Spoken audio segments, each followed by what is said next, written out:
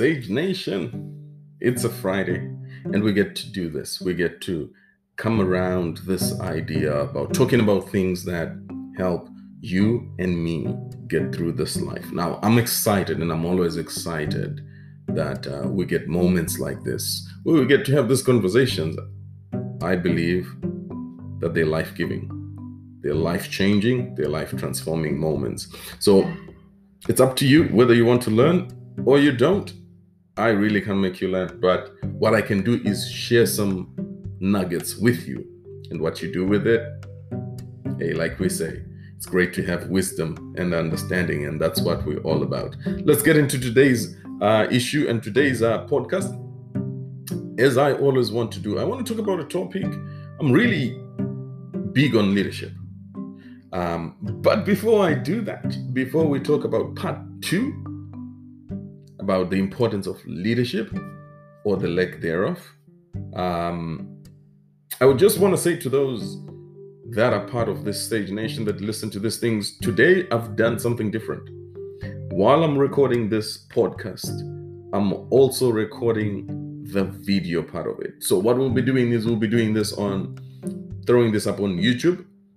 And you can find me on YouTube if you search Motivate, spelled Motiva and the number 8. That's Motivate. That's what I am all about. You find me on YouTube, search for me there, and you'll find this. So you'll find the video version of this podcast on YouTube, and we can get to share that. And those watching on YouTube, there is a podcast that you can listen to on Anchor. If you go to Anchor, you can search the podcast. You can either search by my name, Isaac Madengu, or you can search by our handle, which is Sage, Sage.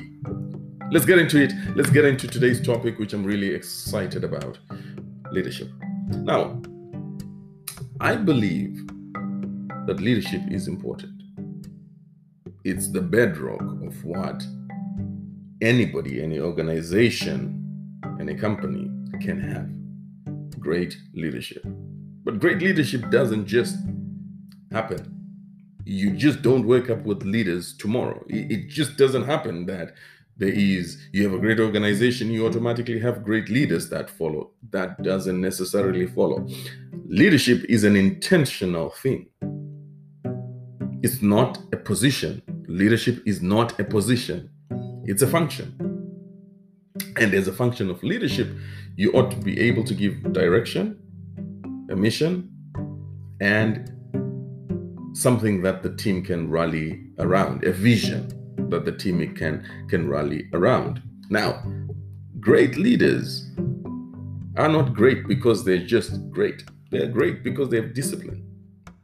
They're people who are disciplined. Now, before you even think about an organization, before you even think about a platform that you can be a leader, start to think about how you lead yourself.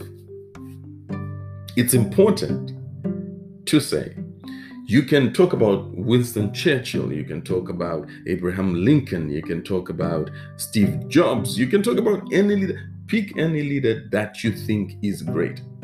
Anyone. You will actually find that the discipline that they have in an organization or in the position of leadership that they are can be mirrored to what they do in their spare time. See, if you can't lead yourself, if you have no discipline to lead yourself, it's very difficult to lead other people. You'll have problems leading other people if you can't lead yourself.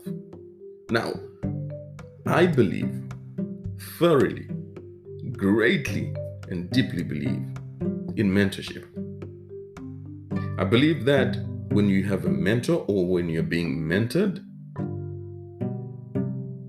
you can develop great skills and attributes that can help you become the leader that you want to become. Now, there are two sides of this coin. There's the mentor who's doing the teaching, and it is the responsibility of the mentor to pick, to look, and to see people who are upcoming, who can take their position. If you want to be a great leader, you have to teach somebody who can replace you. I know that's a concept which is out there, but you have to actually do that. Teach somebody who can take over when you're not there. Many people have failed to do that. There are companies which have failed to groom and set leaders in place and have a succession plan that when the leader who's in place leaves, they can have it. We've seen it with nations. There are countries which have had great leaders, and the minute that leader gets out of office, the country goes into chaos. They go into problems. Why? Because the leaders never groomed, the presidents never groomed people in their party, people in around them to be able to lead. What they simply did is they became the symbol and failed to pass on what they were learning, their lessons that they learned, to other people, and things have gone astray. I remember one of my my managers when I was coming up, just getting started in the field of insurance, and he said to me, I want to mentor you. I think you have great potential. I want to mentor you, and I want to instill in you good habits of this industry. He did that. He hammered it into me, and he was so, I don't want to say brutal, but he was hard on me because he wanted me to grasp concepts. He wanted me to get the ideas. He wanted me to get to know how the industry functioned. And I always wondered why. And one day he then told me, he sat down with me and one of my colleagues who he was also mentoring, and they said, I'm building a team around you guys. And the reason why I'm doing that is I'm teaching you so that you can be able to teach others. I want to give you everything that I know, that if I'm never not here, things don't get stuck and things are never not done because I'm not here. It's like the day that you guys can function because I'm not here is the day that I fail as a leader. So his job was to teach me so that when he's not here, I can carry his functions and teach somebody to do what I did. And he taught me, that's the very first place I was taught about having layers of people that I can look at and see where they are in terms of their position and be able to groom people for different positions, to put them on different tracks, the career tracks, the career paths and stuff like that. So as a mentor, what he did is he always told me he had what he called a 4-grid box. Now I know it's been developed and there are different organizations which are looking at it as a 9-grid box, where you have 3 people that are ready for basically your position as a leader, 3 people that you're grooming. And it depends on the size of your team, right? So when you have a team of many people, you can have the 9-grid box, the 3 that are ready to be in the position that you are in as a manager, the 3 that are ready to be seniors, where those 3 are moving, and the 3 juniors that are coming up that can take the middle position, right? So you have the top tier, the top 3, the middle 3, and the bottom 3.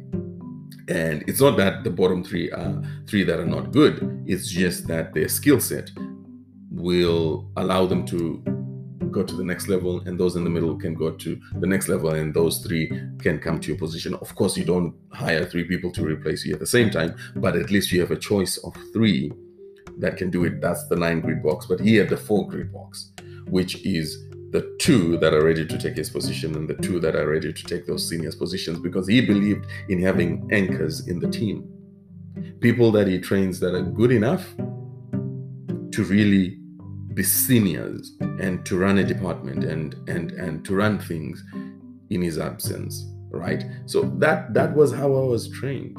And every job that I got since that one was a job that before I signed up and I took it up, when I went for an interview, the very last question that I would ask whenever I'm asked, do you have any questions, was not the salary. It's important. Salary is important. It's great. We can look at salary and how much you're being paid. You ought to be paid what you're worth based on your skill, your experience, and so forth. You ought to be paid a very good wage when you have the skill set. But the question that I asked, which I believed was important, and to this day I believe is still important, is what is your mentoring plan? for me if I'm the successful candidate and I join your organization? I've asked that question of every position that I've been in 4 positions, and in every one of those 4 positions I've asked that question. And the current role I'm in now is I actually demanded, if I can use that word, of the vice president and the director of the company to mentor me as I go through. And I told them, if I am the successful candidate for the role that you're hiring me in, I need you guys to mentor me so that I can grow, because I always believe that leaders need leaders.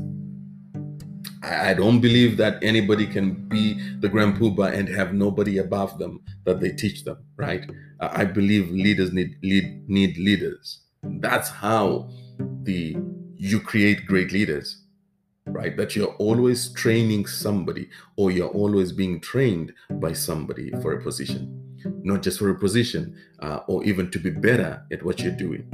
So if we want to create great leaders, we have to create a culture of mentoring. Miles Monroe said he wanted to die empty. And by that, what he meant was he wanted to impart, to bring out everything that was in him for the next generation to share